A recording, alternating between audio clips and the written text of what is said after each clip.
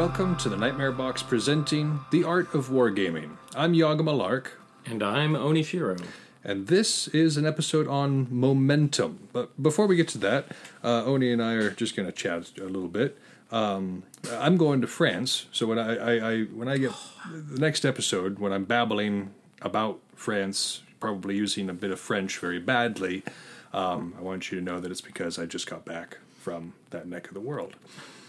Exciting. And I have never traveled internationally before. I've been to Hawaii, and I mean, I guess I went up to Edmonton, up in Canada, before 9/11. So before there was really a border to speak of. You rolled up to the border, and there was a Mountie that was like, "Hey, you got any drugs or firearms, eh?"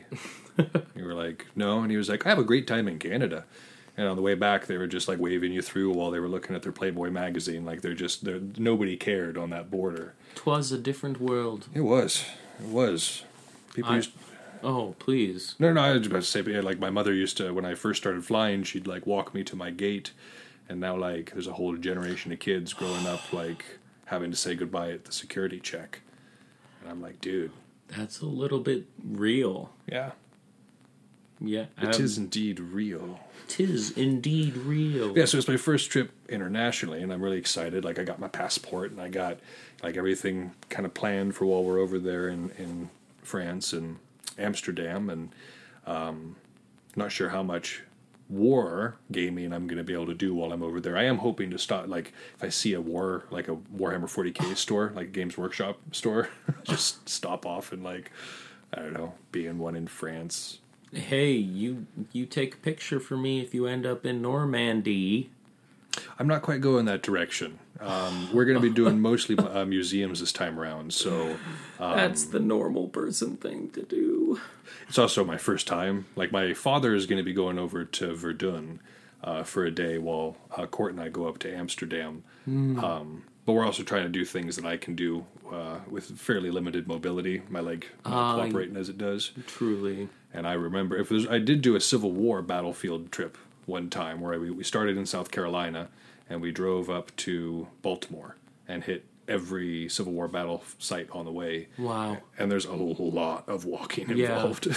Yeah, a ton. I've done a little of that, but... Yeah? Yeah, up in Pennsylvania area, the northern states. Yeah, I checked them out. There's some crazy, as a young lad, it really makes you think about things differently. Oh, sure. I mean, like, I had been a Civil War buff for several years before that and had kind of wondered at some of the things that occurred. For instance, at the very beginning of the Battle of the Wilderness, it basically starts because the two armies are walking through the forest and run into one another, and people start shooting, and then there's a battle. Like, nobody really knew where the other army was. And this whole time I'm thinking about this, I'm thinking about it from a Montana boy mindset. Our forests here are nice and open. It's lodgepole pines. There's not a whole lot of scrub brush. Like, there's just grasses and lodgepole and ponderosa. So the idea of a forest, though so thick that you literally couldn't see 5 feet in front of you, or hear really 5 or 10 feet in front of you, was foreign to me before I went down to the south. That's... And you see these battlefields and you're like, oh, no wonder. It would take you a month to get through, like, 10 feet of this. It's crazy. Yeah, that's a nightmare skirmish type situation. Oh, totally. And exactly like you're saying, until you're actually surrounded in it and you can put your mind, and all the concept you have been learning and apply that, it won't actually make proper sense. And, I mean, I get with the same idea with terrain. Think about, most people, when they think of the Great Plains, they think of something that is flat.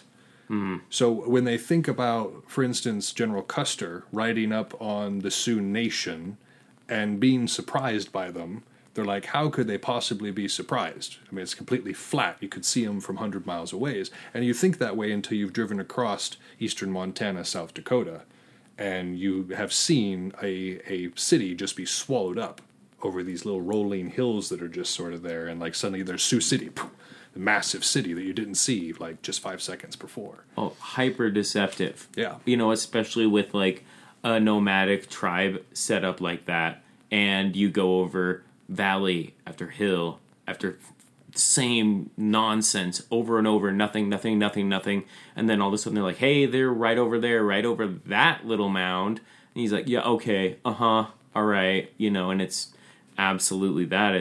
It's conditioning to not expect something in that situation. Sure. Again, like you said, and kind of like what we were saying with the Civil War, you're just hacking through all this brush or all this forest, or just riding over a hill after hill after hill, and then there's the enemy. And we're actually going to kind of talk about that a little bit today. But before we do, Oni and I are really excited about an announcement. Truly. It seems like we might actually get to play some video games together. Which may seem like a comically simple problem for two people to have. But in reality, one of the things that makes consoles shine compared to PC Master Race, which I totally understand and agree with on the hardware front, is the communities. Console seems to have these really strangely healthy communities with a lot of positivity pocketed. Not in every game, but in a lot of games. And I'm not sure if that's because it has, a family-based dynamic of players, because often consoles are in family homes, in like a larger type situation, but who knows? I don't know the stats on that. But, one of the biggest things is that's why you have a system. You pick your system very often based on, a title specific, a console specific title. Or what your friends are doing. Like when you first get into consoles, like all of my friends were, like I started on PlayStation, ironically, and then all of my friends played Xbox, and so I figured out, transitioned to Xbox, and then by the time the new generation of PlayStation came out, the controller felt foreign in my hand. I had become a full convert, as it were. Yep, you hit the nail on the head. Like, that is 100% the other factor, is what your friend groups are playing. And I personally play for two reasons. I play for multiplayer, so, well, I guess one reason. I play multiplayer, so I play either co-op or PvP. Sure. And that's it. So I end up playing console because a lot of my friends play console. I love the Souls games. There's some really bizarre PvP in there. I love For Honor. The PC community is just tiny and toxic online. So it's just one of those things that I fell, just like you, into the PlayStation multiplayer. And because of that, Malark and I have been staring at each other from two sides of a ravine for quite a few years now. A real Tristan and Isolde sort of situation. And again, like we're into some of the same games. I play games online for two different reasons, either to relax, and that's like when I play No Man's Sky. And if you've played No Man's Sky, the game is just wandering through space. And if you're in the mood to just kind of wander through space, it's a great game. When I'm in PvP mode, though, like I honestly don't have many PvP games because most of my friends who play those kind of games are on either a PC or on PlayStation at this point. And the irony is we have a PlayStation, but I am such a Taurus that because I have started purchasing most of my games on my Xbox, and I am used to the Xbox controller, by God, that's my hill, and I will die on it. And I don't blame you. I really don't. I can't bring myself to get an Xbox. So, that's... I understand 100%, But with this cross-platforming thing that Sony and Microsoft are now doing, I can be a little bit country and you can be a little bit rock and roll, but we can still play on the same stage and it'll be pretty awesome. That's right. Yep. That was the announcement. Sony just super casually just dropped like, oh yeah, by the way, we're in. So that's just fantastic because they've been the one basically holding the dam as far as crossplay is concerned, and that's really exciting. And a lot of people have seen it happening, recently, Rocket League, Fortnite, there have been a lot of games that have dabbled in this, whether they were allowed to or not, it was happening. And Final Fantasy as well.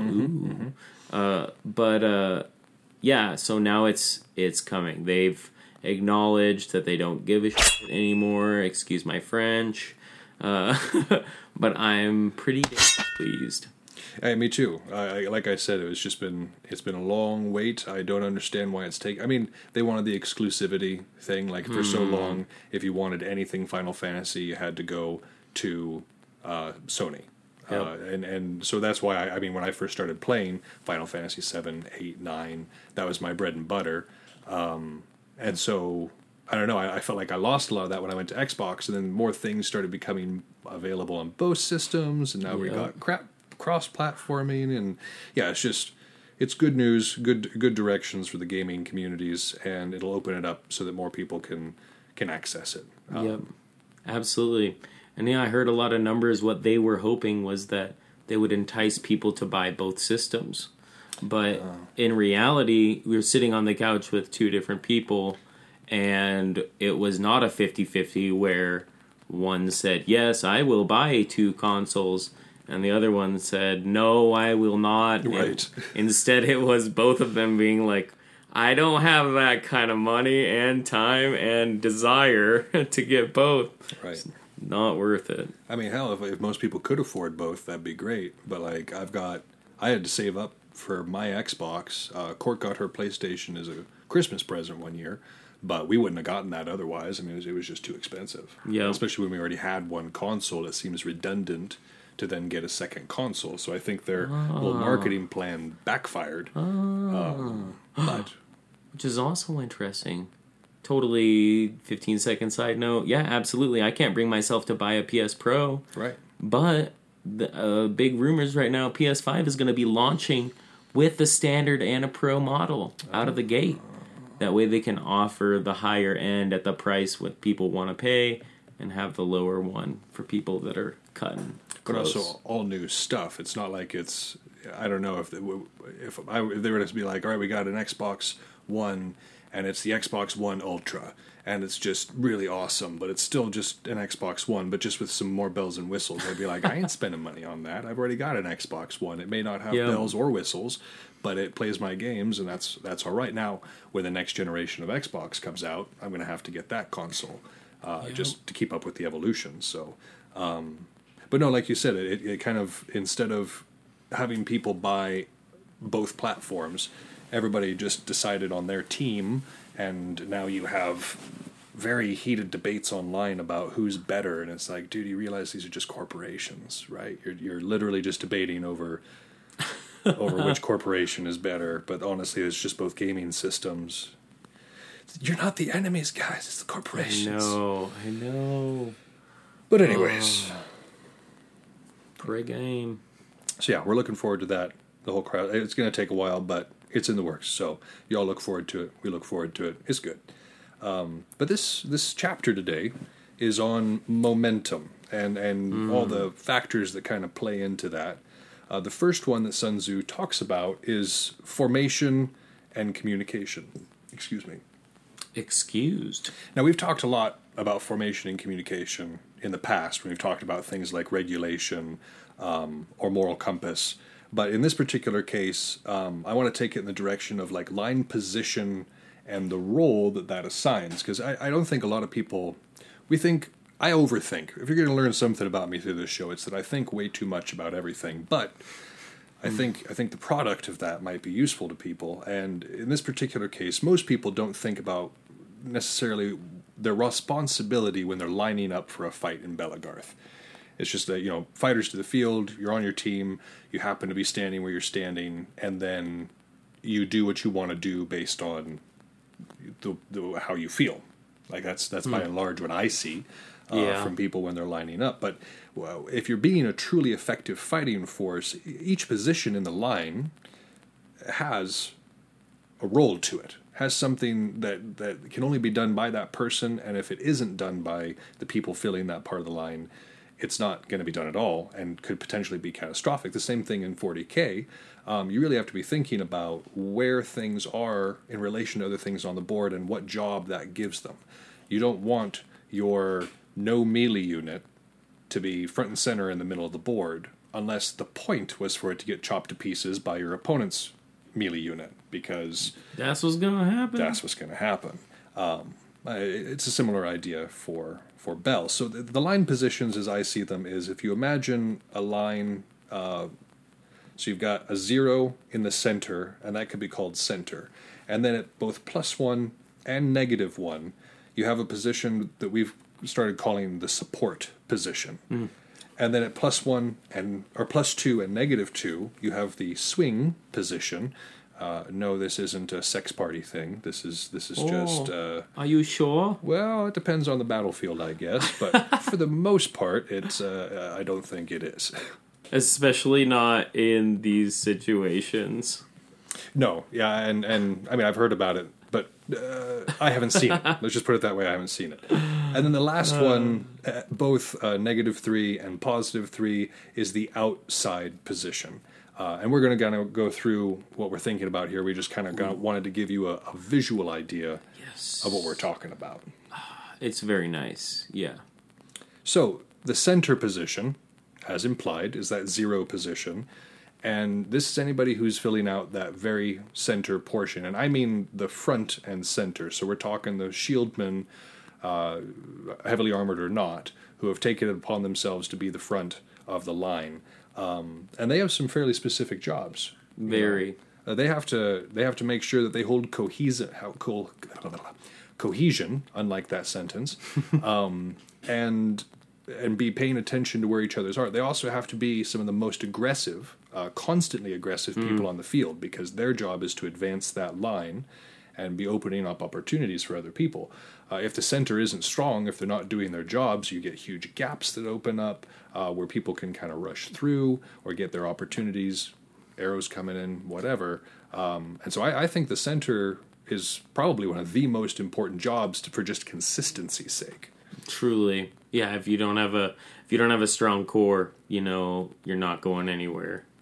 I mean, regardless of how you use it, that's so vital to hold the line together. Oh, yeah. Even if you have pocket groups, each of those individual groups, and this is important to realize, is that this is not just on a large scale. This can happen even between 3 people, where you're missing, the switch ends up the swing ends up being the swing and the outside, that. And then we'll talk about that. We'll touch upon that later as well. Right. Yeah. So I mean, numbers. I suppose that should be clarified. When we're thinking in this numeric sequence, we're thinking large teams on both sides. 15 or more people that can kind of fill out these numbers. And then when you start getting into large and larger numbers, you get more people in those. You get more centers, more people who qualify as a 0, more people who qualify as a 1 or a 2. And that negative minus thing is just, are they on the left or are they on the right? Because obviously a line goes both ways. But yeah, so like we were saying, the center, they have to be solid. They have to be good at what they're doing, and they cannot give ground unless it is strategically viable. It's another huge thing. But you normally find yourself in the 1 position, in the support position, as a red person, Well, yeah, both. I do often end up there out of necessity. Gotcha. And, we'll also touch on that form of flexibility later as well. But, yeah, I end up there a lot, definitely. Well, because it's important. The only thing that can break a strong opposing center is a good support. Which is why I end up there. Yep. And so the support is just as important. If the center is that rock-hard base that advances forward and is pressing the advantage of the army, the support is what is enabling them to keep up that speed, to keep up the momentum by clearing away what's in their way. Opposing shields, cut them down. Opposing polearms, cut them down. That's the job of the support section. Again, support makes it sound less heroic. It makes it sound less adventurous than it actually is, because being support is actually a lot of fun. Some of the people I see smiling the most are your spears or your glaives out there just hacking people down. It's the way to be. And in terms of Warhammer 40k, a support would be any unit that isn't necessarily dealing the most damage, but is helping. In this particular case, it would be maybe like a Space Marine captain or anybody else with a bubble effect that increases the likelihood of hitting or increases the damage or attacks or whatever of the people around them. They're just as necessary for that line as the line itself. Some good support. A massive group of boys doesn't do much good unless you got somebody with the break and eds ability nearby. Guardsmen are only as good as their commissar, Wouldn't you say psychers, in a way, are almost always support as well as whatever else they are? Oh, yeah, because their whole job is to kind of shift the battlefield to accommodate whatever the center is trying to do. Because while the battlefield may be focused on the center, the game isn't necessarily won there, but it can definitely be lost in the center. Big time. So the support play a huge part in making sure that your center is doing their job and advancing and destroying the opposing center. But on the outside of that, so the support isn't necessarily to the side of them. That can be behind or to the side of them, but mostly is to show that they're not in that up in front central position. But somebody who is physically down further in the line would be either your swing or your switch fighter. And this position is highly versatile because it requires you to know where you're required at any given time. The obvious point of a swing or switch fighter is to protect the end of your line. It's to keep the opponent from wrapping around and crippling or turning your line back. But it can also be, if you see an opportunity to jump into your opponent's line and do a nice little slash across, you have to be able to do that. If you see flankers coming around out wide, you need to be able to holler out and potentially deal with them. So the switch or swing, they don't necessarily get a whole lot of kills, but they need to be very aware of what's going on around them because their job is changing based on the changing battlefield circumstances. This is actually my personal favorite position to run. Me too. I do love switch. Yeah, I love running red glaive, high mobility, sprinting, chasing down flankers, crippling, curling sides. It's so fun. And even though you don't get the most kills, some of the hingiest and clutchiest of plays happen in these positions. And not every game is going to be a hero moment. But the hero moments that occur in that number 2 switch position are pretty damn epic. Crazy, yeah. I rather enjoy them. And so for 40K, this would be in terms of anything that you're keeping there. For me, it's my Castellan robots. I can speak about this from the point of view of the AdMech. Not my shooty bots, which is to say the Castellans equipped with all the phosphor blasters, but when I build them as my punchy bots, which that's the Incending Carbine and the Castellan Fists. And the reason I'm saying this is because with those carbines, they have an auto hit in a flamer. And it's a decently strong flamer, and it's got a long range, so that it works very well defensively. The fists are devastating. They can tear just about anything apart. They can be whittled down. They're not a strength 8 or a toughness 8. And so especially if you switch them from their Aegis protocol to another protocol, they're a lot weaker, but their point is being this switch. I usually set them out kind of on the edge or near the edge of my formation, and if my enemy presses really hard, the point of these robots is to kind of fall back and make sure that the enemy cannot maneuver without them being an obstacle. Mm-hmm. If my enemy isn't pressing me, the job of these robots is to go forth and press my enemy, and so they're always looking for that aggression, but they don't necessarily have a plan before the enemy makes a move, if that makes sense. Hybrid. Yes, absolutely. So that would be like this switch position. It's something that can do one or the other. It's a unit that you have on the field for its flexibility, for its ability to support a hole where it might see one, just like on the Belegarth field. The switch is there to reinforce what needs to be reinforced. You need another flanker, the switch has got it. You need somebody to help hold the line, the switch can slide over. It's a versatile position. Can be high stress, but it's a lot of fun too. Definitely. Yeah, absolutely hinges heavily on the concepts in this chapter of seizing momentum as a window. Oh, yeah. It's just 100% vital. And the thing about the switch is you can be any weapon. specialist and, Yep. and be one. It's not like a center, which you really benefit from being a shieldman if you're going to be a center. Yeah. And you really benefit from having a polearm of some sort if you're going to support that center or be an archer. Archer Right. would also fall into that support role. But if you're going to be a switch, you can do any of that. You can be a shieldman, you can be Florentine, you can be single sword, you can even be... I've seen archers, like your combat archers that like to get nice and close, kind of do a switch role. So it's really a really versatile thing. Yeah. Oh, yeah. Some fighters like Catabus, For sure. he is often starts in the switch position and breaks into the next role that we're going to talk about. Which is the outside position. And this is your number 3, and these are your flankers and your counter flankers. Now, the rule about being fast and likely being unarmored does not apply to the previously mentioned fighter that Oni was just talking about. This fella Catabus is something else. If you've seen him out there sprinting around in his full armor, he's got a backpack shield and 2 swords, and he's just running around shooting with his bow. And when you get close enough, he draws his stuff and just comes on you, and he does it all day. In the heat, in the cold.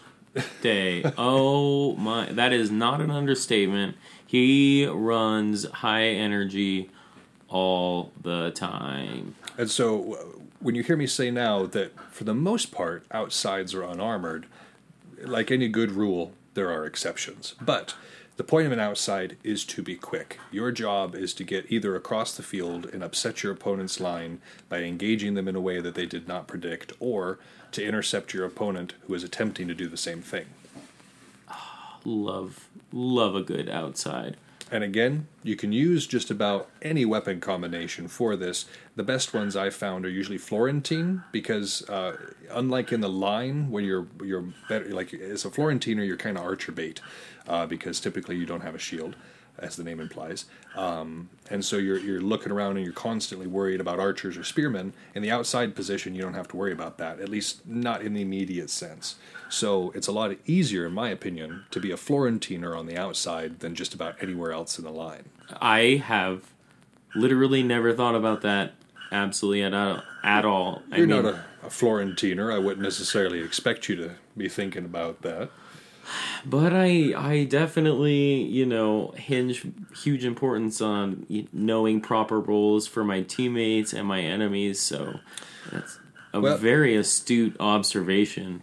I suppose, again, the best thing to remember as a Florentiner, as somebody who's thinking about Florentiners, is that you have sacrificed just about all effective medium and long-range defense by choosing the style that you have. Now, I love Florentine. It's my favorite style to roll with. But in choosing it, spears are a big issue. Archers are a bigger issue. Javelins, things that most people, like even with a red or with a larger polearm, you still have that good medium range defense. You can keep people away from you. You can engage spearmen at their effective range and not have to get at them too close. You're a Florentiner trying to get close enough to hit a spearman. That's half the battle. 70% of the battle. Oh, and I did actually happen to know this very well. Being a spearman glaive main, it's sometimes disgustingly easy to deal with some very skilled Florentiners, just as a hard counter. So, naturally, the Florentiners will gravitate out to the outside positions, flanking, counter-flanking, but that doesn't mean it's exclusive. My apprentice, TF, often finds himself on the outside, and he is a sword and border for the most part. He's quick enough to make it work. My other apprentice, Kaji, on the other hand, I often see him in the center or in swing. That doesn't mean he can't play outside, but he uses a larger shield for the most part, so he heads up that strong center. So gear can absolutely play a part in where you're going to be most effective. So if you're taking to the field for the first time, and your foot speed isn't going to be the greatest, and you know that ahead of time, maybe find yourself toward the center, because you know that the movement isn't going to be as dynamic there. But if you just came to us from a high school track team and you got some stink to burn off you, we could use you in the outside with the other fleet-footed guys and gals all running around, playing dogfight out there. Dogfight World War I flying aces, not football pastime. Oh, yeah, none of that nonsense. So line position and roll, that's important. And again, I think it's something that a lot of people don't think about, and that it's something, and kind of like we were saying, as a Florentiner, you want to get into that action, but waiting for that perfect time, that's important. And so line position, roll, a huge part of formation and communication, already knowing this. And this kind of comes into the idea of having a plan, having rehearsed the 10,000 situations you might find yourself. If your realm is offering a weekly practice, attend that weekly practice. Attend. If your realm is offering a 3 times a week practice, as much as you can, as much as you are physically, and obviously if your job overlaps, real world comes first. But if you've got the time and you've got the ability, you've got to try to make as many practices as possible, because any person can pull out something that's going to surprise you. That being said, there's a lot of patterns to fighting. There's a lot of sequences that play out the same every single time. If you've got it, for instance, if you've got a strong center supported by a strong support, things are going to go well. If you've seen this go well in practice, it makes it easier for you to act upon it in the future. Makes sense. Yeah, absolutely. Faster, cleaner. You know what's going to happen too when you do it, hopefully. And so coming in with a plan doesn't mean that you've sat there and had a huddle and mapped out exactly how the battle's going to go, because as Rommel said, no plan survives first contact with the enemy. That being said, if you've got a plan for every circumstance that might occur in your head as an individual, and you know that you're good at doing a swing position or the switch position, and you know what the different situations you might find yourself in, you're going to be able to act on those a lot faster than if it's the first time you're coming into it and you're trying to figure out what to do. It's one of the benefits we get not dying when we're defeated, is that we can learn how to do it better next time and learn what patterns work or don't work. Yeah, straight up. We're living in a Valhalla type situation in that regard, and it has made some incredible fighters. I mean, yes, you can train, back in the day, people trained in such a manner where they would have big group fights, but they're using wooden weapons. People got hurt bad in these training situations and gained some really tense, negative feelings towards some of their comrades that can really mess things up. Where in this situation, we're all having a good time. We're all playing. People do still get hurt, but not like they do in old world training situations. Sure. So we get the chance to rehearse, as it were, these different battlefield situations. What does happen if suddenly your center starts to cave? What are you supposed to do there? Well, you get the chance to find out when that actually happens. Now, that doesn't mean that, because I've tried throughout my career to stage different things happening, different battlefield instances happening, but not in an organic way, in a training purpose, and it's almost impossible to stage effectively, because nothing beats actual combat. Nothing beats what actual people do when they're moving around in a serious manner. A training scenario only accomplishes so much. Actual combat is the best way to learn. 100%. And so that's the rehearsal we're talking about. It's not rehearsing, this exact situation. It's trying to find that situation in the battlefield combat and rehearsing it over and over again. Are you not very good at rushing up on Reds? You need to find yourself in that position more and rush them more often, so that you become more acquainted with how they swing, where their weaknesses are, where the time in their strike is to sprint at them, and what speed to do when you do that. All those things have to be practiced, have to be rehearsed, and unfortunately, a lot of that can't be taught. It just has to be felt. Oh, truly, it's absolutely something you have to learn by hand and experience. And this idea of having to just do it, to have to learn something, is really common across what we're going to be reading. And it's very poignant for this next section, which is on oblique and direct approach. So for the purpose of oblique, I'm translating that to layman speak as flanking. So direct approach is anything that's coming on at a straight angle, and then oblique is anything that's engaging from a deviant angle. So anything that's coming from the side or from the back would be considered an oblique in this. And Sun Tzu tells us that there are only 2 different types of motion, only 2 different ways to attack, in battle, and that is by the oblique or by the direct approach. But the combination of these ideas is infinite, kind of like the Chinese, when he's reading this, he said there's only 5 notes, but their combination is infinite. They have a pentatonic scale. We have 8 notes in our Gregorian scale, and so for us there's only 8 notes. But every song you've ever heard produced in the West only had 8 notes in it, plus their sharps and their flats. In a sense, he's talking about binary. Yep. Ones and zeros making it all happen. So, but all those combinations from just those things, or in the face of flavor. You've got sweet, you've got salty, and you've got bitter. For the Chinese, they have 5 other flavors that they talk about, but those are the ones we talk about for our palate. But there's no limit to the different types of flavor things that you can taste. Oh, spice. I think spice is in there somewhere too. I haven't studied the tongue in too long. Knowledge you don't realize you don't have. Bless you, sir. Me. Bless you. That was terrible. So anyways, his point here is that one always will become the other, and that there's an infinite combination. There's infinite combinations of this idea, of the oblique and of the direct approach. But the thing is, you may start off doing one and have that transition into another. Which really shows that the infinite combo isn't about the ones and zeros or the 2 different types, but how they flow together. Right.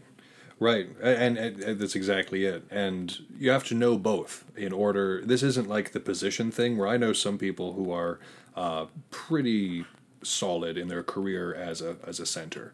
That's what they do. They have their big shield, they have their big flail or their big club, and they've got their armor, and they're a center. That's what they do. Or some people who are outside, they cannot stand fighting in a line. You couldn't make them if you tried, and they are dedicated to that outside position. But both people need to be proficient in oblique and direct approach, because let's say you're in the center, and you are lining up against the other team, but the line begins to break right in front of you, and you get an opportunity to cut into the opposing line at an oblique fashion. Make it like you've kind of got a mini flanking opportunity here. You need to be able to take advantage of that. Something I like to lovingly call peeling the line. Yeah. Because it kind of makes this curve where the center pockets over their wall, and your whole wall, if you do it right, just kind of crumbles over them. Another good way to visualize it is rolling the line, because you're rolling up that line. Yep. I like to. And also, just screaming "roll the line." It just sounds fun to scream.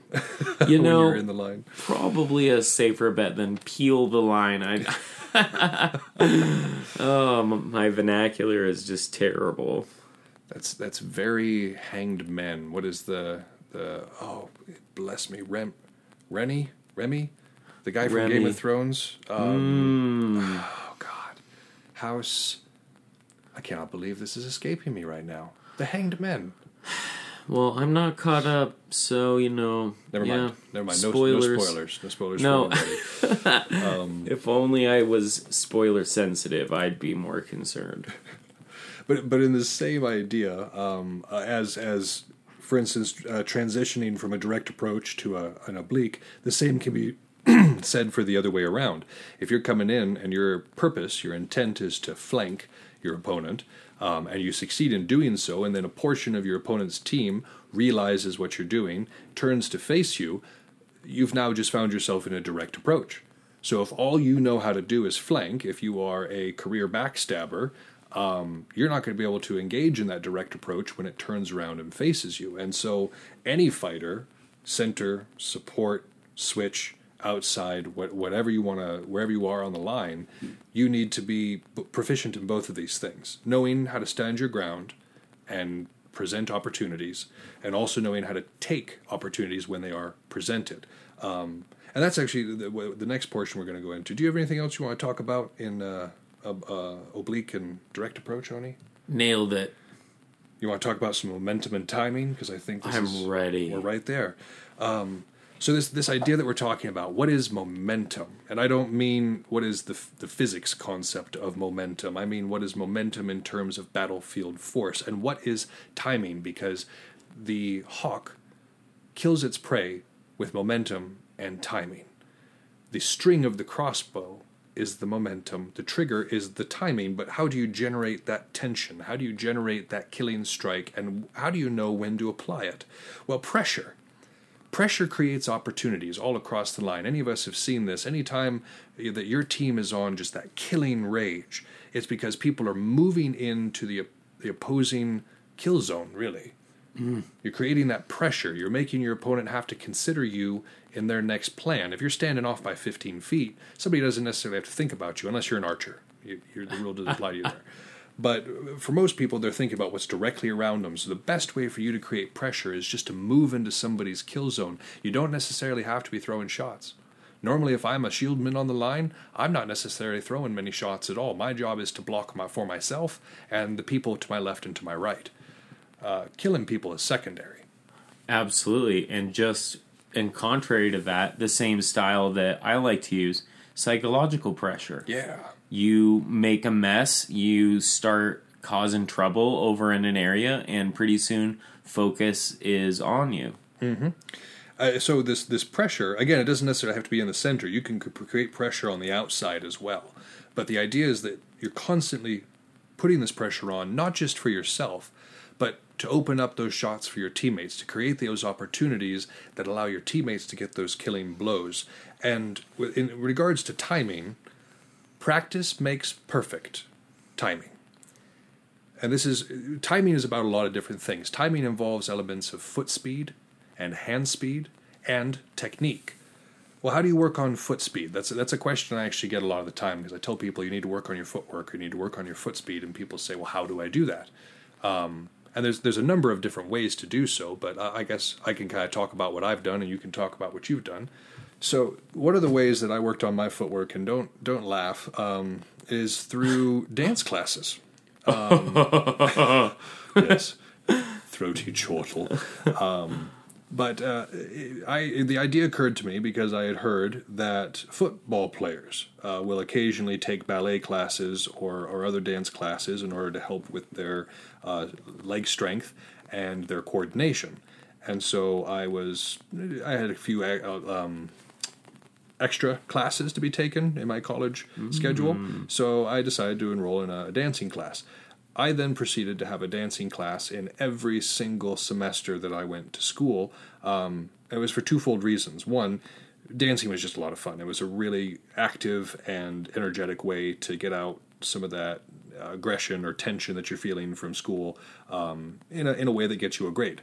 So in that way, I really enjoyed dance and just the dance class itself. But on the other side of that, dance gives you amazing timing. It gives you amazing coordination and really good speed and balance, because everything in dancing is choreographed, but it's meant to be done as transitions.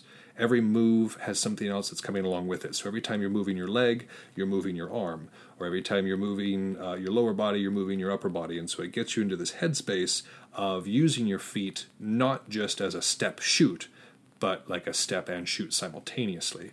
So for me, it was really good on getting like the timing, not just the rhythm of being able to move with my own feet and have them be where I want them to be. Hadn't even thought about that. That really almost like martial arts teaches you body mechanic. I had so naively not considered. I didn't really have that from anything else. I understand that you did martial arts pretty extensively probably before you came to Bell. Yeah. But I didn't. I came to it and my feet didn't do what I wanted them to do. So I had to figure something out, because it wasn't something that people were teaching all that well. But for you, I imagine that you got your footwork and your foot speed from martial arts. Well, that and among other things, I'm kind of jealous of that. Well, not jealous isn't the right word. That's smart. That's very smart to look in other areas for such things.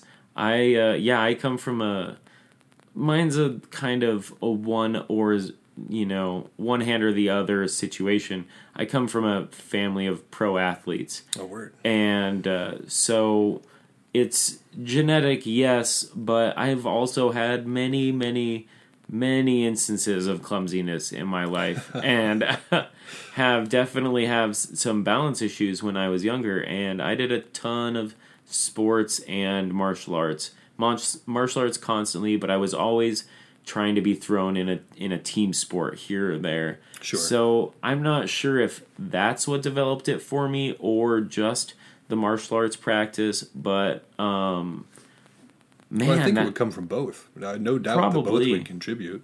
Definitely. Because I know that I had a student one year. Did you ever meet Hope? You knew Hope, didn't you? The name sounds familiar. I'd have to see. Not Hope. Faith. No. God. No, it's Hope. It was Hope on. Yeah. Her name was Hope. I can't remember what her fighting name was, but she was a basketball player and a swimmer. And if you watched her fight, you could see it because she moved like a basketball player. Like all of her footwork was the drills that she had learned from doing that, but it transferred over well. Like really, like a lot of guys, I know one of my friends, Hakan, taught a class at a Battle for the Ring one year on using boxing footwork for Belagarth. Or no, maybe it was somebody else. I can't remember who it was, but somebody was teaching. It was a really good class. I went there because my wife wanted to take it, and she didn't want to go alone. And so I was like, yeah, I'm going to go and take this class. I mean, there's not many things somebody can teach me about footwork. And then I get there, and this guy's talking about how to transfer boxing mechanics into fighter mechanics, and I was like, show me that again. I was his best pupil after that because you can learn it from anywhere. Anything that teaches you coordination, anything that teaches you how to be on your feet, you can pull that and use it for Belagarth. Body mechanics or body mechanics, yeah, you can learn them through any kind of means. Oh man, maybe I'm just in the mindset that I'm thinking a little deeper on some of these concepts, even out of the box, like you're saying, dancing. That's the martial arts has the trifecta. They have sport, combat, and oh my gosh, we're gonna have to stop and edit this because I am just too deep to remember the third. No, and one of the other things that people negate is even just solid cardio or endurance training. Thank you. I'm glad I could be there to get you. Exercise. Those are the three. General. Yep. Combat martial arts, sport martial arts, and exercise martial arts. And that can go to sport side as well, or like you said, even different things like dancing. Mm-hmm. But, I mean, one of the things we used to do for the Great Hunt, for instance, an organization within Belagarth, is we would hike to the top of one of the mountains here, and when you got to the top, there was this nice little plateau before a rather steep hill.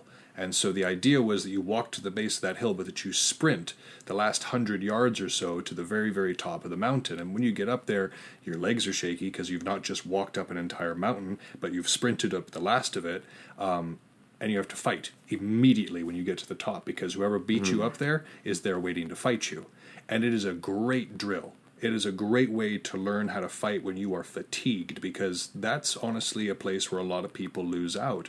Their foot speed, any little footwork that they do goes out the window the second that they get fatigued. Their legs just become these solid weights at the bottom of their body, and you've defeated yourself. Stage 4. Yeah.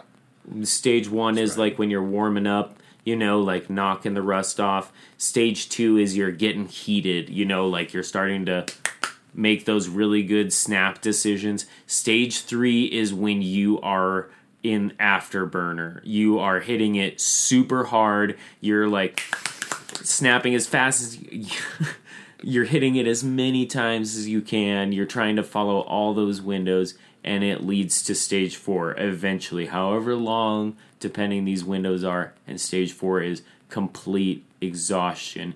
Your body goes into total secondary mode. You're on autopilot. Your decisions are made completely in your lizard brain. And this is where practice comes in. 100%. Whatever you've practiced, whatever you've drilled in this condition, that's what you're going to be able to do. So if you, in practice, every time you start to get to this stage 4 feeling, tap out because you're tired, you're never going to learn how to fight in that state. You're never going to become Super Saiyan if you never push yourself. Tragic. And so that's not just important for foot speed, but important for the whole thing. But it's the idea that practice in any regard can help in this way. The next thing that we talked about, though, was hand speed. And this is also just things like general hand-eye coordination. I know my reflexes are probably my biggest saving grace, and the reason that my reflexes have stayed so good is likely video games. It's huge. I mean that and just constant Belagarth practice. I mean, if a bird flies by at the right angle and I catch the shadow on the ground, I will duck because I think it's an arrow. My body will just make me duck. And I've ducked in a crowded lot before and had people they're just looking at you as if something's wrong with you, and you're like, sorry, I thought it was javelin. It's fine. Too many rocks. Yeah, it's so real though. It's something trained. It's something practiced. Learning that offhand skill, and I think just as I had not considered some of the different footwork options, I'd say on the other hand, things like art and writing, constant hand use, delicate Tai Chi style, practice slow, execute fast. Music, any like keyboards or trumpet or cello or drumming or anything that involves that coordination, anything that involves doing all those things at one time. Because if you're playing a guitar or a violin, for instance, you got to be thinking about what's going on in the left hand at the same time as you're thinking about what's going on in the right hand. They're doing totally separate things at the same time, contributing towards something. That's not unlike a sword embroider trying to use their shield and their sword effectively at the same time. A true hurdle for a lot of fighters. For sure. Not react, act. It's all one motion. And so really anything that increases your coordination, like you said, art, that was something I wouldn't have thought of because I'm not necessarily an artist. I can draw a mean stick figure, mean Cocapelli, but that's about it. Hey, well, you're an artist on the dance floor. I suppose so, in my long, gangly way. I'm into it. Well, like I said, the fighting games, like any sort of video game where you're working on hand-eye coordination, trying to send these impulses, process things very quickly, these things translate into real-world reflexes, or at least they can if you've got something else going on as well. I'm not a neurologist, but that's a fact. Truly. What anything else you can think of that helps increase hand speed? Obviously, Pell work or anything directly made to do so. Yeah, I'd say so. Yeah, absolutely. And the same thing, just use. Really, just use and practice is the biggest thing, even in martial arts, focusing on your hands, focusing on, proper hand technique helps, but you have to practice snaps, just like sprint drills. Mm-hmm. It's about turning those actions into quick movements, quick, thoughtless reaction. And even taking a boxing class, like we were saying with the footwork, a boxing class would be great for hand speed in a sword game too. You're using a lot of the similar body mechanics, and so if you can figure out where that timing is in your body with just your fists, you put a sword in your hand and you're already one step closer than somebody who doesn't have that to begin with. So your martial arts training would absolutely qualify for that. Sorry, my cat is going... he's playing NASCAR. It's his time of night to play NASCAR. He's rampaging for sure. I'm into it. But yeah, definitely. The martial arts helped a lot. And for me, when I started, it was all about applying myself to the framework of Bell. Yep. I didn't think necessarily that everything in my life would relate to Bell, and here we are I'm at the age of 32, and I'm doing a podcast about Belagarth. So, here we are.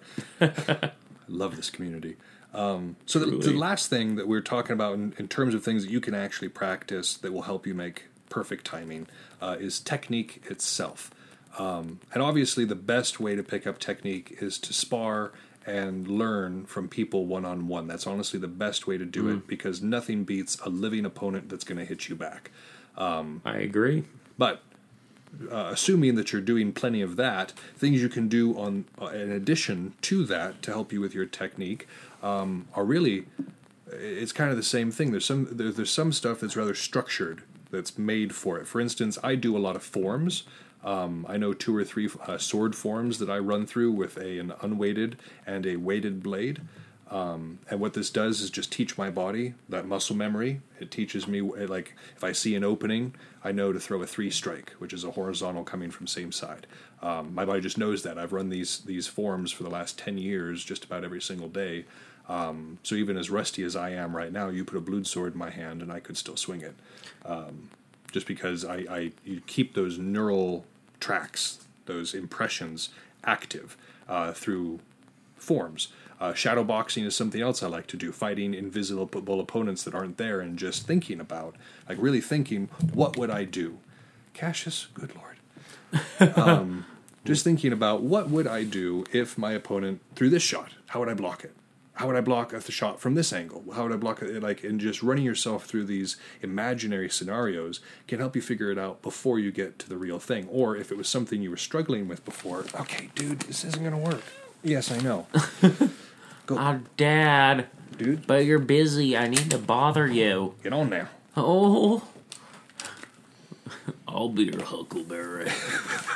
I perfected that shot. It was one of the first things I learned when I started doing Nerf, was the behind the back shot with it. Because I haven't ever done a LARP that I could use it at. We keep talking about doing this Fallout LARP here locally. I keep having cold feet about getting involved, but I have started to perfect that shot. So if I'm negotiating with somebody and it starts to go south, ba-blam, then they have to see me pull my gun. Bust out the huckleberry. Deception. Truly, yes. So for technique, like I said, there's I do katas, which are moving forms. So it's the same thing as like 12 shots, but just doing them in a moving fashion. Shadow boxing, any sort of strike combinations on a pel or a boxing bag, and then just going against another opponent. But then, like you talked about in one of the last episodes, this idea of kung fu.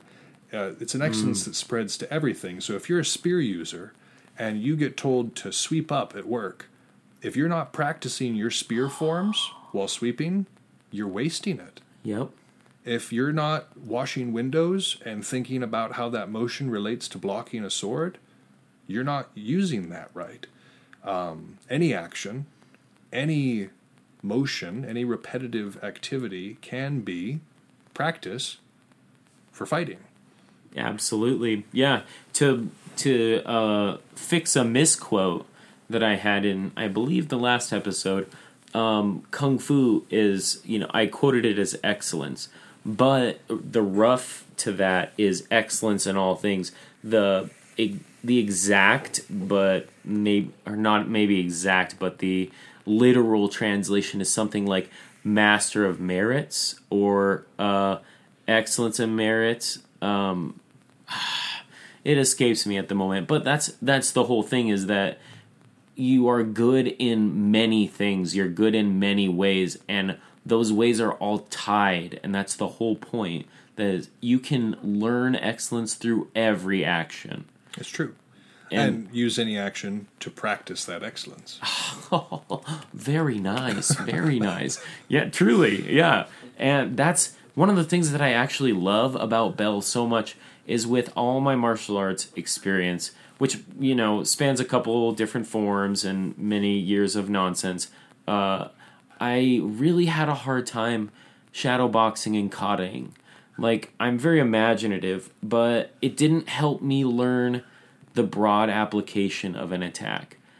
And it didn't, as we're talking about experiencing, as you tried over and over again to set up these battles, right? I had a hard time setting up these katas to active fighting, because you don't get the group fight, you don't get the no mind fight, you get the 1v1. It's true. That's what you learn from modern day martial arts, is you learn these 1v1 situations, and it focuses your mind. It hyper focuses your mind into the situation. And I feel like it takes a while for the kata connection to click. You're like, yeah, I'm practicing these moves. Yeah, I'm learning muscle memory. I get it. But the 12, like learning 12 strikes and learning, because you immediately apply it. Mm-hmm. You immediately look for, how is this applied? Because you're not learning a martial arts in your mind. You're learning fighting. And it's just a different form, a different application. It's crazy how quick it works, too. I mean, about every year that we teach it at the Gladiators, the first several weeks, you've got kids who are rolling their eyes because we're making them do forms. And it's always the same 12 shots, and it's really boring. Man. And then the first time that they throw a shot through muscle memory, that was one of the 12 shots, and it just happens because their body knows how to do it because they've been practicing it. Suddenly you've got, what, are we going to practice the 12 shots? They're reminding me to to do it at the beginning. There was one student, I think, last year, and she was... Oh man, she was on the ball. There were a few days where I was like, I'm not gonna call it today. And she was like, "Are we gonna practice the 12 shots?" And I was like, you know what? Adamant. Darn straight we are. We will. You know, if you're into it, I'm into it because I know the benefit of this. I know it's not the most exciting way to learn. It's not the most flashy or I don't know, montage worthy method of learning, but it really does work. It really does get this stuff ingrained in your head, and especially in a game like ours where headshots are not legal. I teach the 12 shots that don't include headshots.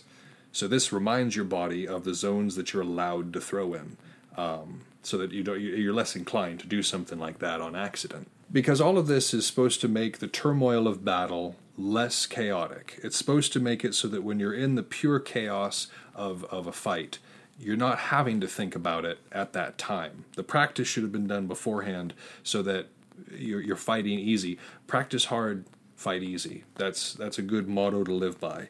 But Sun Tzu says there's 3 different things to consider when you're in the turmoil of battle, and each of them has a duality of states that it can exist in.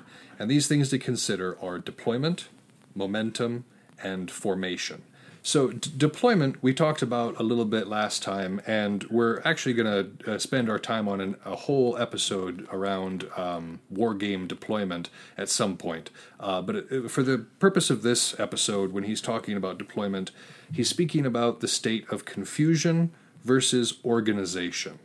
And this doesn't mean that everybody has to be on the same team or be wearing the same colors. Like we've said before, units benefit from having similar-looking clothing, garb sometimes, because it helps them pick each other out in a large crush. A lot of times you're not going to have that benefit anyways, because you're on large mixed teams at an event with a bunch of strangers. So this organization cannot be something that you're relying on from the past. For instance, if I'm used to fighting with my Dark Angels brothers and sisters, and I take to the regular field, I should not expect everyone else on that field to move like a Dark Angel, because they're not. They haven't been trained in that way. It's just not the way they move. For instance, in the same way, somebody who's from the Uruk-hai should not expect everybody to know how the Uruk-hai do things. Shinigami, God Squad, Gelf, yada, yada, yada. So what is organization in this particular case? Organization is Oni and I turning to each other before the battle and saying, hey, you want to team up? Oh, let's do it. Let's do it. I'll be your center. You be my support. We're going to roll up here together. Those little communications, those little interpersonal plans that are taking, deciding who's going to watch the archers, who's going to try to go around the sides. Just these little organizational things make it so that the chaos of battle isn't quite extreme. Let's say I'm in the center, and we are really getting it. We are getting hammered hard. I might be thinking, the situation's hopeless. I might be thinking, gosh, I should probably run and get out of this situation and regroup somewhere. Unbeknownst to me, a teammate of mine might be going around the side and using the chaos that we've created in the center to come around and hit a bunch of backs. If that hasn't been communicated to me, I might pull out of my position before they've completed the full arc of what they were doing. So them just communicating quickly to somebody in the center, hey, I'm going to go around the side. Suddenly I know, oh, it may be tough right now, but I'm going to wait for so-and-so to get here because they were going around the side. Those little communications can keep the battlefield shaped in the ways that you want to, because the opposite of organization is confusion. If you don't know what's going on, if the deployment is uncertain, what you have is just confusion in the ranks. Now, it's a good idea to make your enemy think you have confusion, but not to actually have it. Truly, yeah. And it's what's it's why it's important to know what other groups do, what other styles, what other positions, center, support, swing, outside. You got to know what they're going to do. That way when they shout out, yo, I'm going for a left flank, I'm going for a deep flank, you know what they're going to do, and you know how to act accordingly to take advantage of it and to support them in their action. To keep everything organized and to keep the deployment anything but confused. And this is the nature of deployment.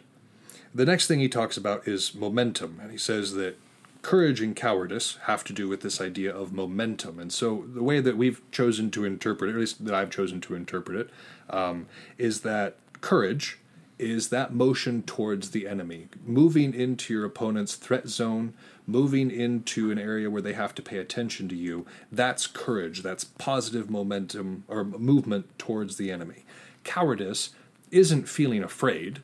It's movement away from the enemy or in a negative fashion. And so in this particular instance, courage, moving towards the enemy, cowardice, moving away from the enemy, letting them control the flow of battle. And it's really important to almost always be courageous. If you are falling back, there's reasons to do so, but you have to have a plan. There has to be a reason for falling back, otherwise it just turns into a rout, and it's just cowardice. Courage is moving into the position that you need to be to make those openings. Absolutely. So for me, if I'm up in the line as a shieldman, and I've got Oni standing with me with his big glaive, courage means for me moving into my opponent's threat zone, looking big and scary, and making them move their shield or their bodies in such a way that Oni has opportunities and openings to kill them. That would be courage. Me swinging isn't actually important in this particular case. You can be possessing this idea of courage without ever taking a swing. The idea is that pressure that we discussed earlier, that pressure that creates opportunities that can only be done with courage. That's where you need that momentum, that choice of action, and that down the line on the support. If you don't have that, then your courage is wasted. If I don't have the courage instead of the cowardice to be backpedaling, running like a fool, you need that courage you need that forward push to be pushing open those windows. That's how you hit openings. That's how you hit windows. That's how you hit weakness. And if the center does not have the courage to do their job, then an outside player is going to get caught out in the open and die needlessly. If an outside player does not have the courage to do what needs to be done, a center player might do the same. So that it's not just you. This courage does not benefit just you. It benefits your whole team. If everybody's moving forward, if they have this momentum, it adds a calculable force to the battle. Anything more to say on this concept of momentum? It ties in well with a lot of things, and you wouldn't think about it from face detail, but we're talking about a moral compass and stuff like that. Really helps a group momentum, a group role, because it adds to that native organization in the mind, the group's mind. Because you want to protect the person beside you. If you've got a good moral compass, if you've got a good moral organization, if everybody's getting along, likes the leader, agrees with the overall plan, then I'm going to be far more likely to have your back than if I'm just out there being like, let's just get this over with. That's going to be a sloppy fight. Oh, 100%. Yeah, actually, one of the greatest learning experiences for me in style fighting, in like position fighting, was in a very specific Kill the King battle. Kill the King is love it or hate it type situation. Some people love it when they're king. Some people hate it when they're king. Exactly. And I think at first it's easy to love it and be like, yay, I want to be king. And those are those matches where you get murdered. Like, you absolutely get destroyed and your team loses very often. And the mid-game ones, like in this, is when you hate it. You're like, no, I've run into that problem so many times. I don't want to be king. I don't want to be king. And that's on many levels, because you try and it ends terribly. And then I got frustrated with that. I got frustrated with that stage. I really didn't like it. I didn't like that I had such a hard time leading a group in this game type. And I think a big part of that is exactly what you said, you just touched upon. When I had been thinking about this very heavily, there was maybe a year and a half back, there was a really nice summer Stygia battle where we were running some pretty big group Kill the Kings. Okay. And you were there for sure. I had experienced some positive changes in my Kill the King based on my attitude, just in when I ran King rounds. And in the weeks prior, I had experienced slight success, a few positive rounds where it went exactly as I expected, and then the opposite team would flip it and we'd get crushed, sure, or lose closely. But either way, I'd started to see a good window on me running a DPS king. Okay, that's what I'm interested in. The best kings seem to be tanky, or hybrid tanks. Your Alexanders who are up there on the front lines. Mm-hmm. And they can handle the wave, either forward or back. They can push hard, or they can pull and still play defensive. So it's kind of tough for an 8-foot glaive to do that. But we got into this Kill the King. I'm beyond the point. I got into this Kill the King, and it was all, I don't know what happened. It was all my friends. There were all these people that I worked super well with. You were there. Dickie was there. Turkey was on our team.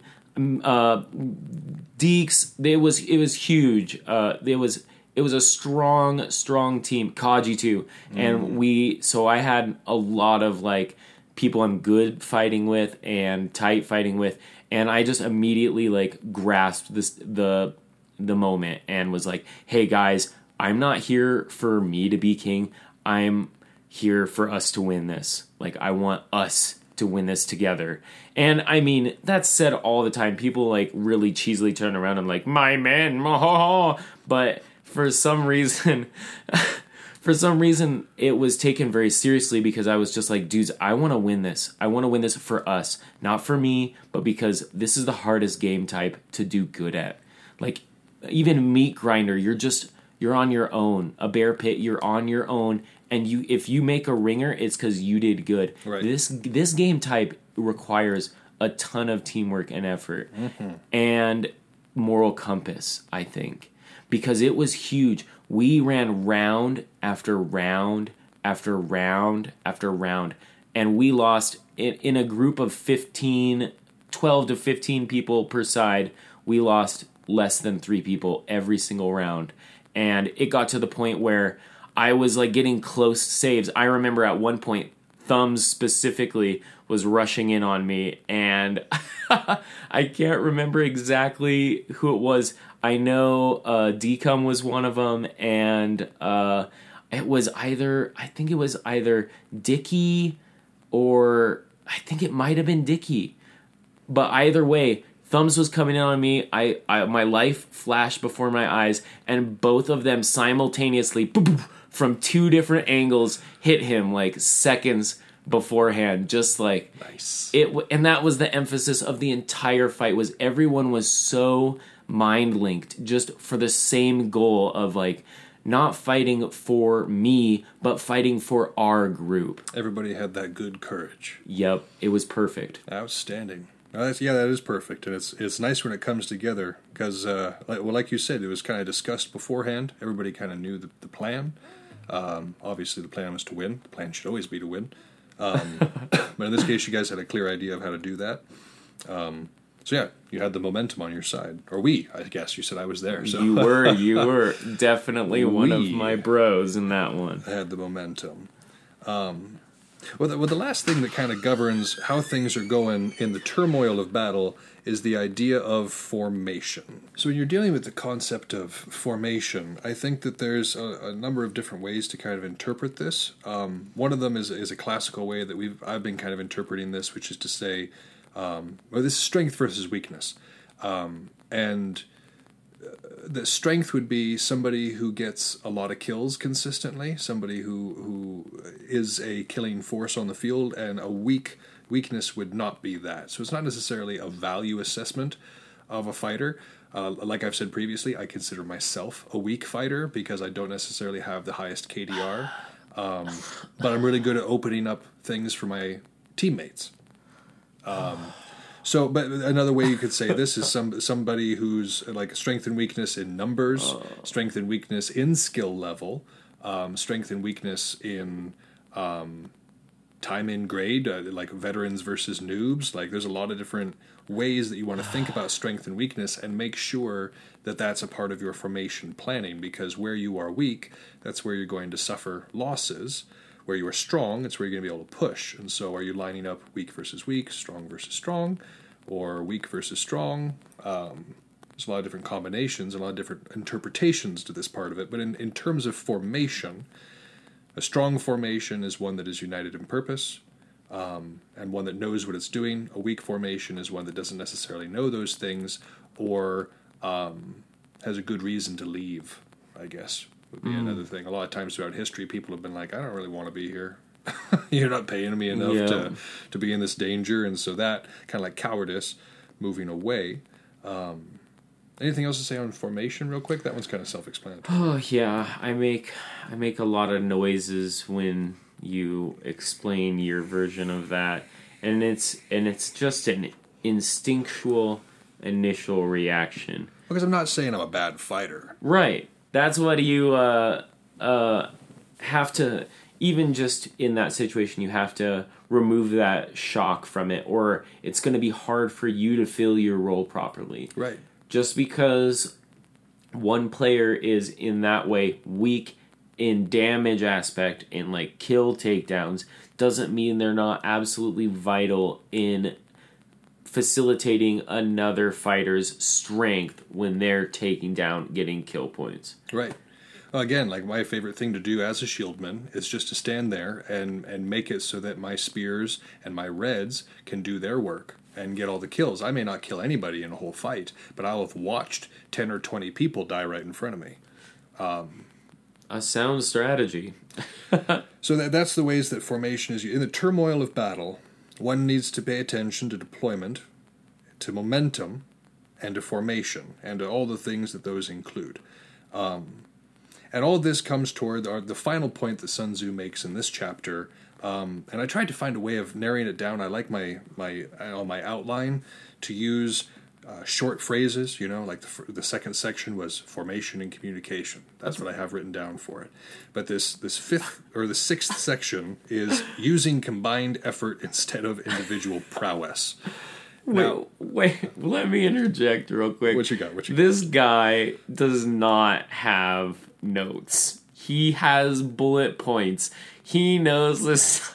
I mean, I know a lot of this stuff conceptually very well. In application, whatever you want to call it. I have a decent grasp, to put it modestly. But this guy has bullet points, and he has his knowledge on this stuff is deep within. It's stage 4. Well, taking a slight segue, I want to kind of talk a little bit about how information can sometimes be stored and possibly the reason why I remember things best this way. In high school, I did speech and debate. And my event that I did in speech and debate was impromptu. So impromptu, the way the format works for anybody who doesn't know, you get 5 minutes to prepare a 3 to 5 minute speech. You don't know what on beforehand. You know that coming into your round, you're going to be handed either a political cartoon or a quote of some sort, and you are going to have to make a 3 to 5 minute speech on that. And you don't get a whole lot of time. You can't sit there and write out a bunch of stuff. You have to rely on the information you already have. So the way I organized things for that was you get a little note card and you write down an introduction, a couple words for that, just a couple words to spark what you want to spark in your head and release that information. Then you have your 3 bullet points. You put your keywords there. They unlock that in your head. And then your conclusion is something witty. You might put a quote there or something you want to actually remember. And then that only takes 30 seconds to a minute.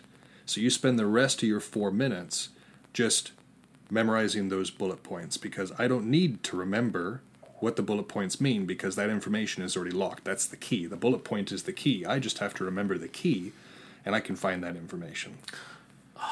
Well, I was, before I was going to say this, impressive, well done, and well practiced, but it's exactly, weirdly enough, it's exactly like what we're talking about. It is, yeah. Using something from the outside to influence something new. Yeah.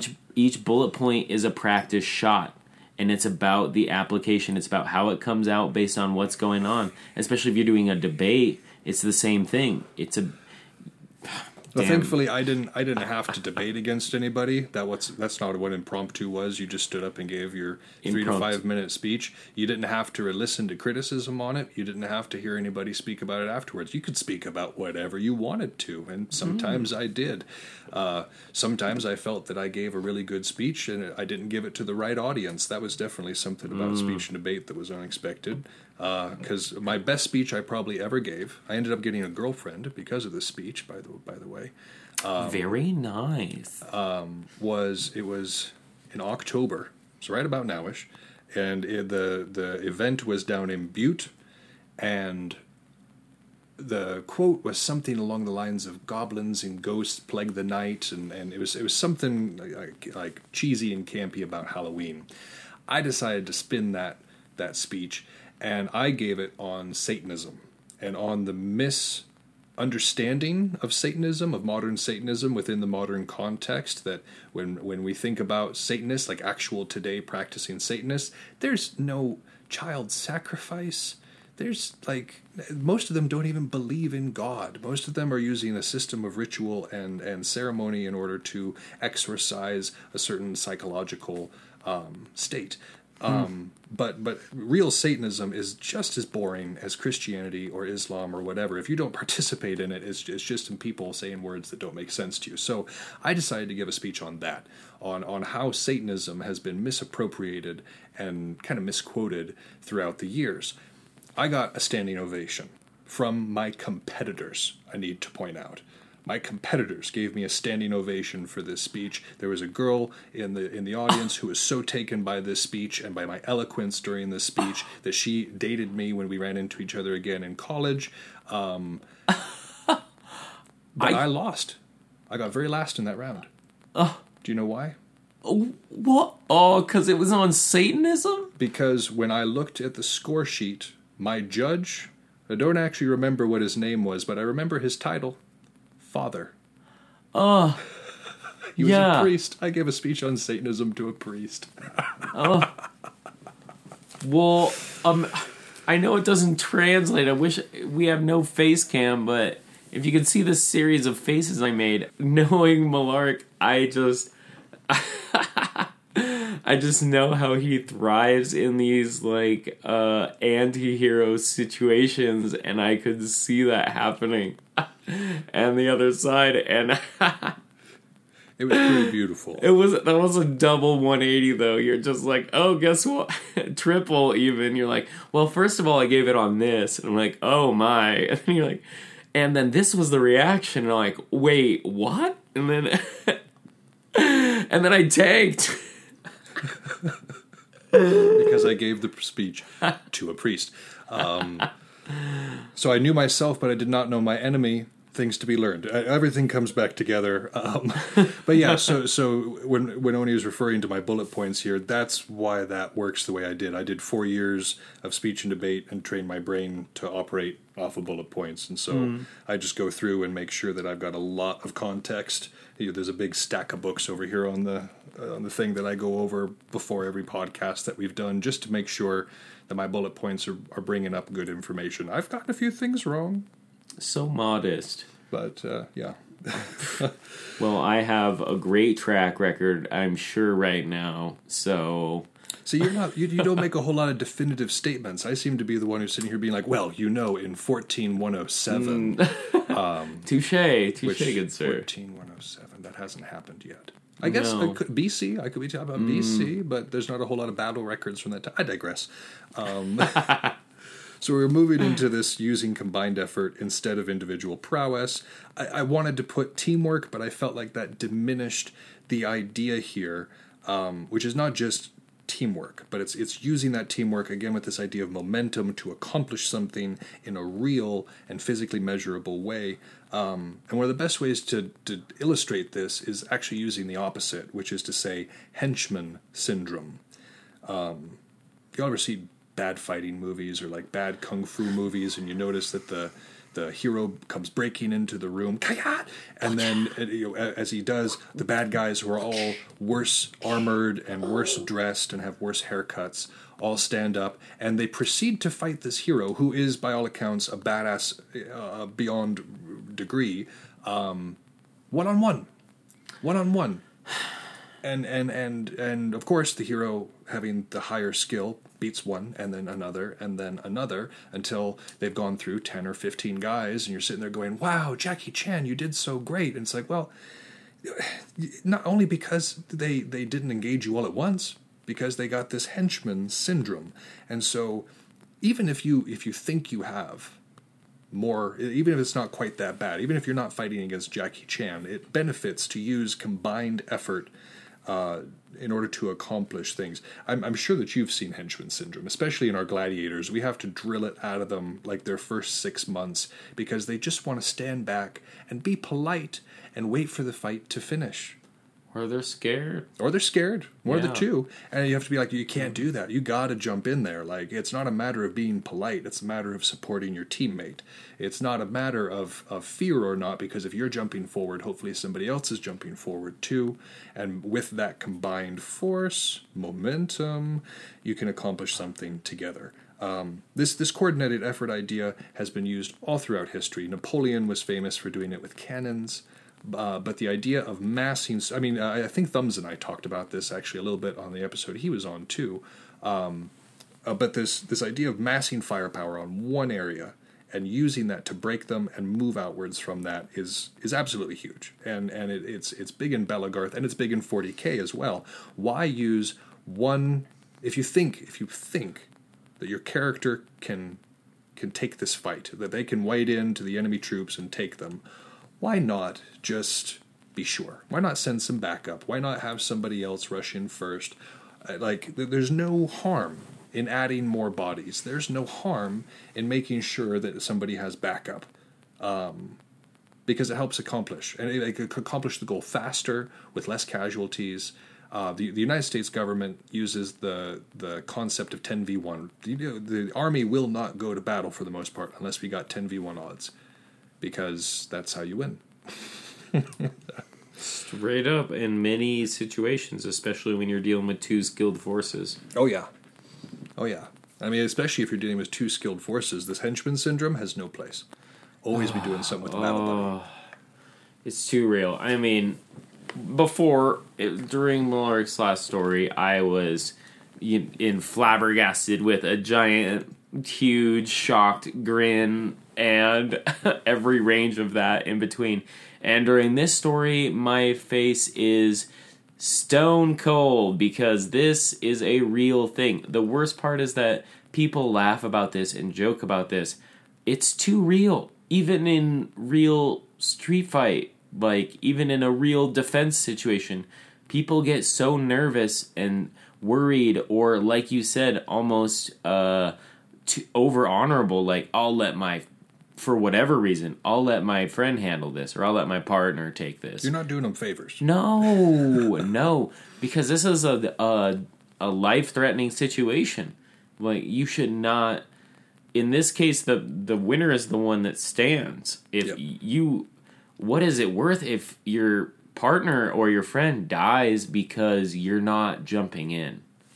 And what's worse, what if, because of your hesitation, you take that situation from being 2v1 to 1v1? Those odds are a lot worse. You're right. Your friend's safety is important too, and preserving the integrity of the team, trying to get to the end of the fight with as many people, that's a huge goal, but also not making it harder on yourself. Way to expose one of my personal problems.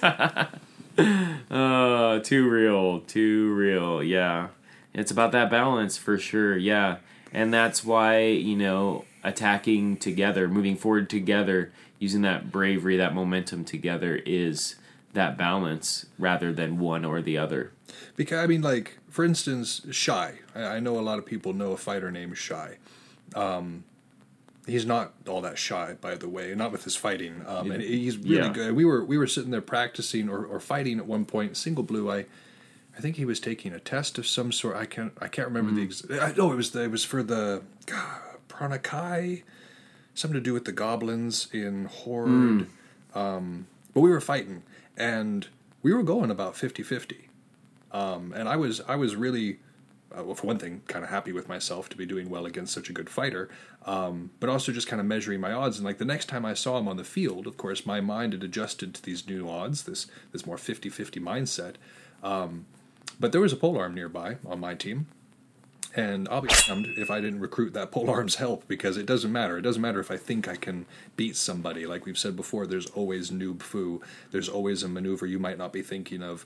Your certainty might be hubris. It never hurts to have a backup, to have a buddy to help you. Just put on pressure, if nothing else. 100%, especially like against a fighter like Shy, especially against a dangerous DPS, that I don't want to give him time to think. Like, yeah, and like you said, you not only is it about your friend, or in this case yourself, but it's about the others. It's about the whole. Right.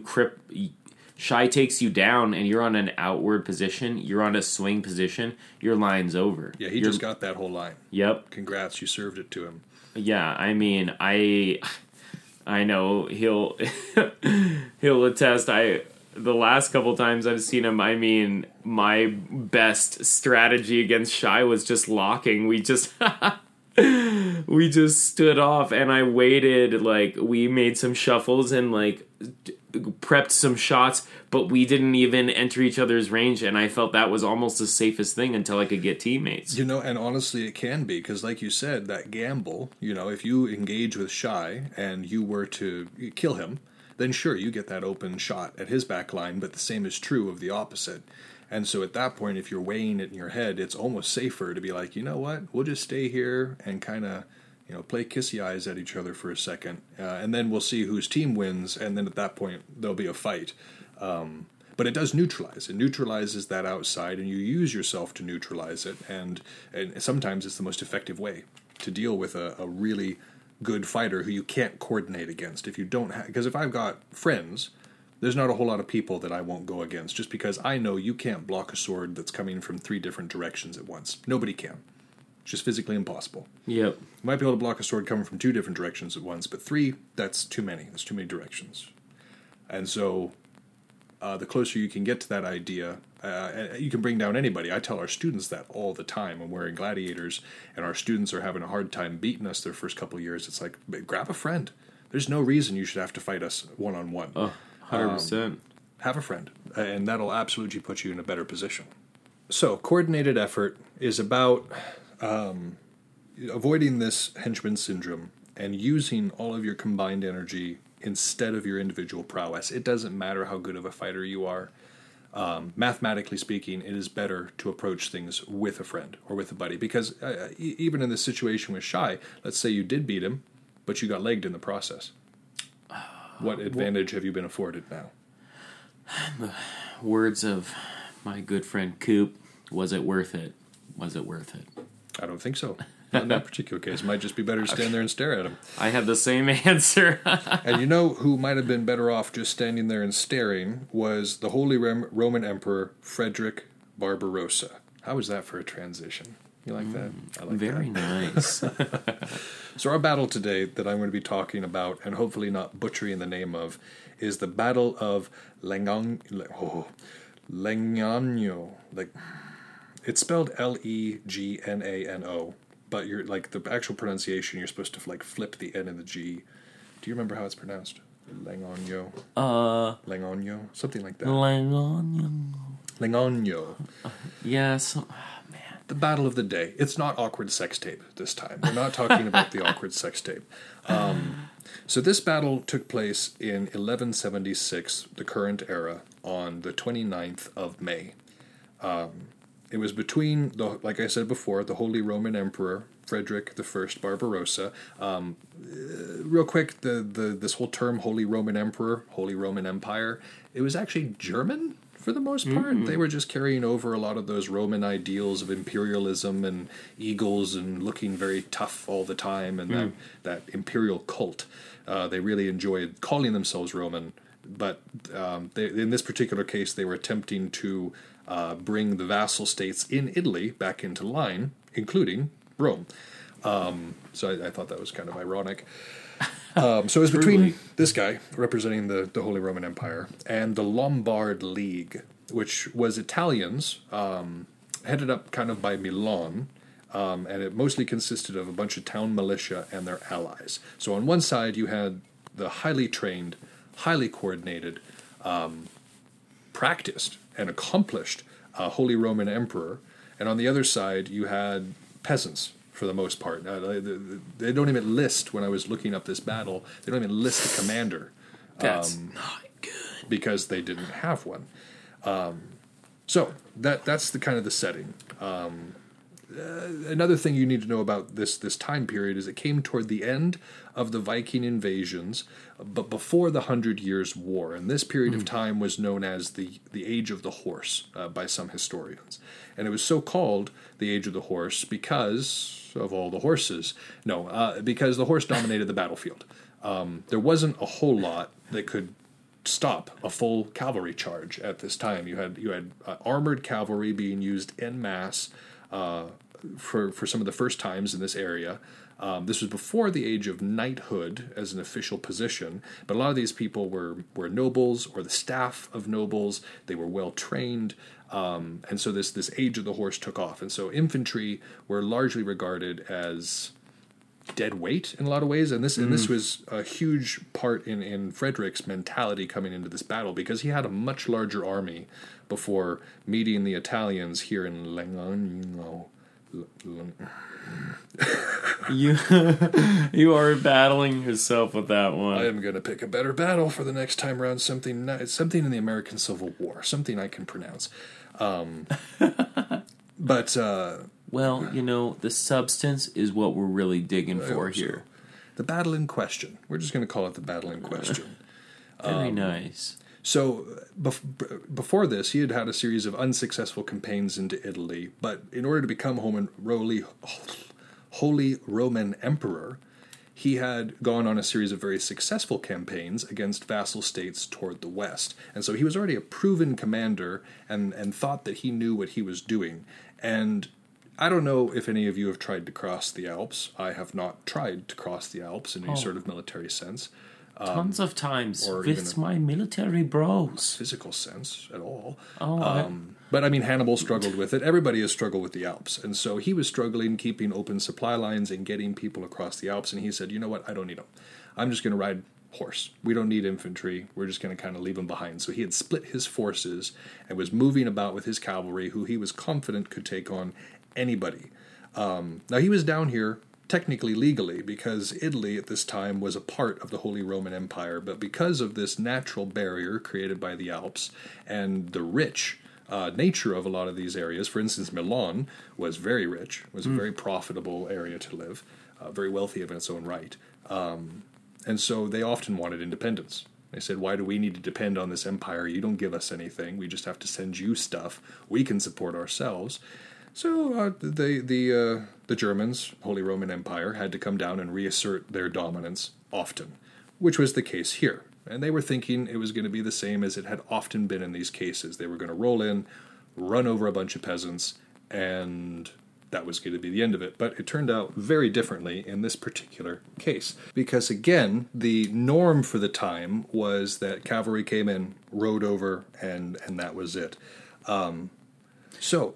You had a question real quick? Oh, no. Very similar to the Mongolians of the time. Yeah.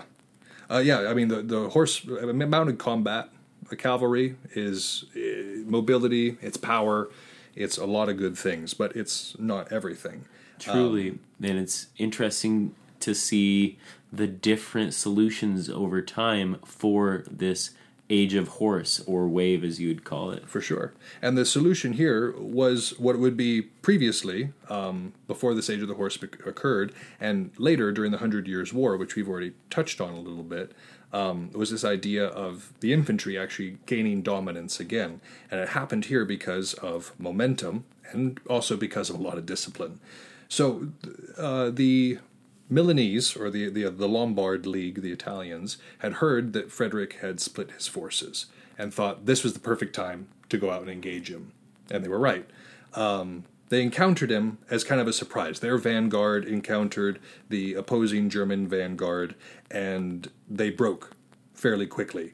But this early skirmish gave Frederick time to set his lines and really think about what he wanted to do, which was, in this case, charge across the open field. And that's exactly what happened. They charged across the field, and he breaks through the enemy cavalry, and he's moving straight toward the enemy infantry. Now, remember, he doesn't have infantry to slow him down at this point. He's just going forward with his cav. The Milanese cav have gone into almost a full rout at this point. They're just trying to get out of the way. But the infantry do something that was completely unexpected for the time. They locked their shields together. They pointed their pikes outwards, and they stood their ground in the face of armored knights, or not knights, sorry, those weren't around yet, in the face of armored cavalry. They stood their ground. And of course the cav faltered. I've got a quote here from Machiavelli, not from The Prince, mind you. I know that that's one of his more famous works, but he also wrote An Art of War that I highly recommend.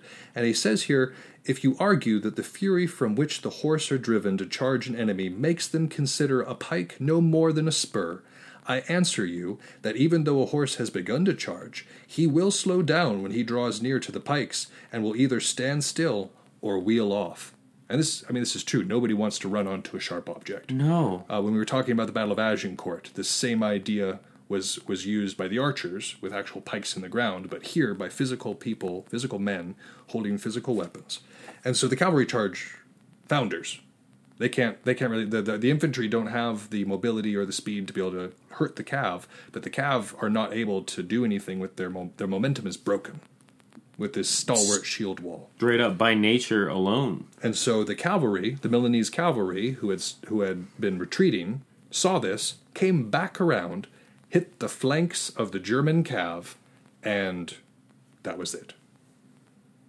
Straight up exactly what we're talking about.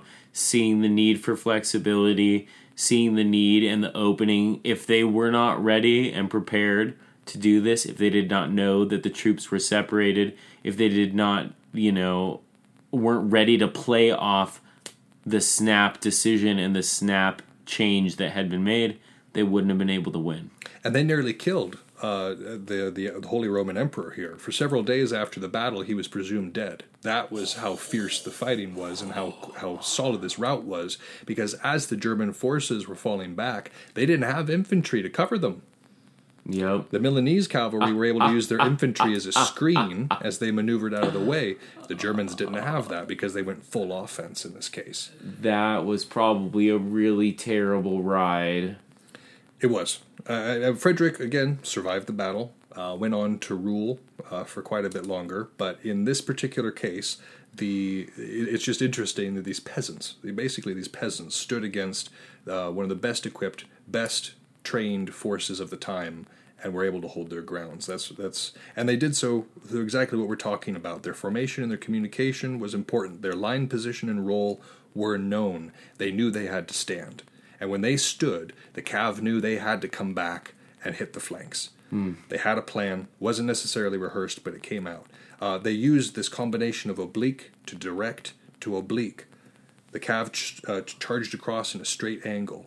They were able to come across, but they hit the opposing line. The direct approach faltered, and then turned into an oblique as the cav came back around. It flowed several times throughout the battle.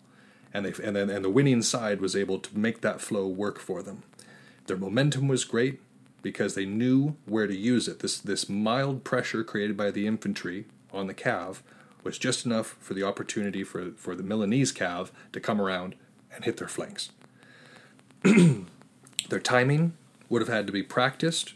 I'm not sure how, with their lack of training, they would have accomplished this. But, I mean, it was a fairly war-torn period. You imagine a lot of these people probably knew what they were doing or had been brought up learning. I mean, in that situation, it'd be heavily on, I mean, timing for the peasants would be, well, it's time to band together or we die. That's a good point. And the timing for the cavalry at that point was seeing that the peasants that they had presumed were going to be absolutely destroyed had effectively made an opening. Mm-hmm. And without questioning, they moved on it. And with their combined effort, no individual prowess here. You didn't have an army of heroes. It was an army of peasants. But with their combined effort, they were able to turn away the Holy Roman Emperor himself. Well done. Using this concept of momentum that we've been talking about for the last hour and 45. It's a heavy one. We keep running over, and we're going to have to transition to being a 2-hour show, because I just love talking about this stuff, you know? Too real. Well, I think that's all I've got for tonight. Anything else you've got? Next time you guys hear from me, I'm probably going to be speaking a few things in French and yammering on about French this and French that, about how much I miss French food, because I'm very much looking to the fromage. Oh, fromage. The cheese in France is excellent. Everyone says the bread, but hey, man, it's a party over there. It's not just about the bread. A culinary delight.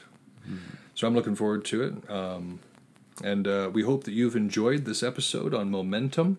If you'll give me a second to flip through my book, I'm going to find and tell you what the next episode is going to be on when we come back. By the time that we're recording again, everything should be up and running with the production company and with everything we need to do social media-wise, that we're actually being heard. You guys are able to kind of have this conversation. So at some point we're going to be able to get you an email, so you can email us your thoughts, concerns, questions that you might have for the show.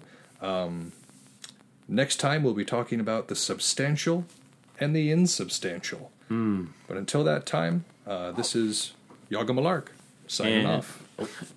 Let's try it again. This is Yaga Malark. And Onishiro. There we go. Signing off.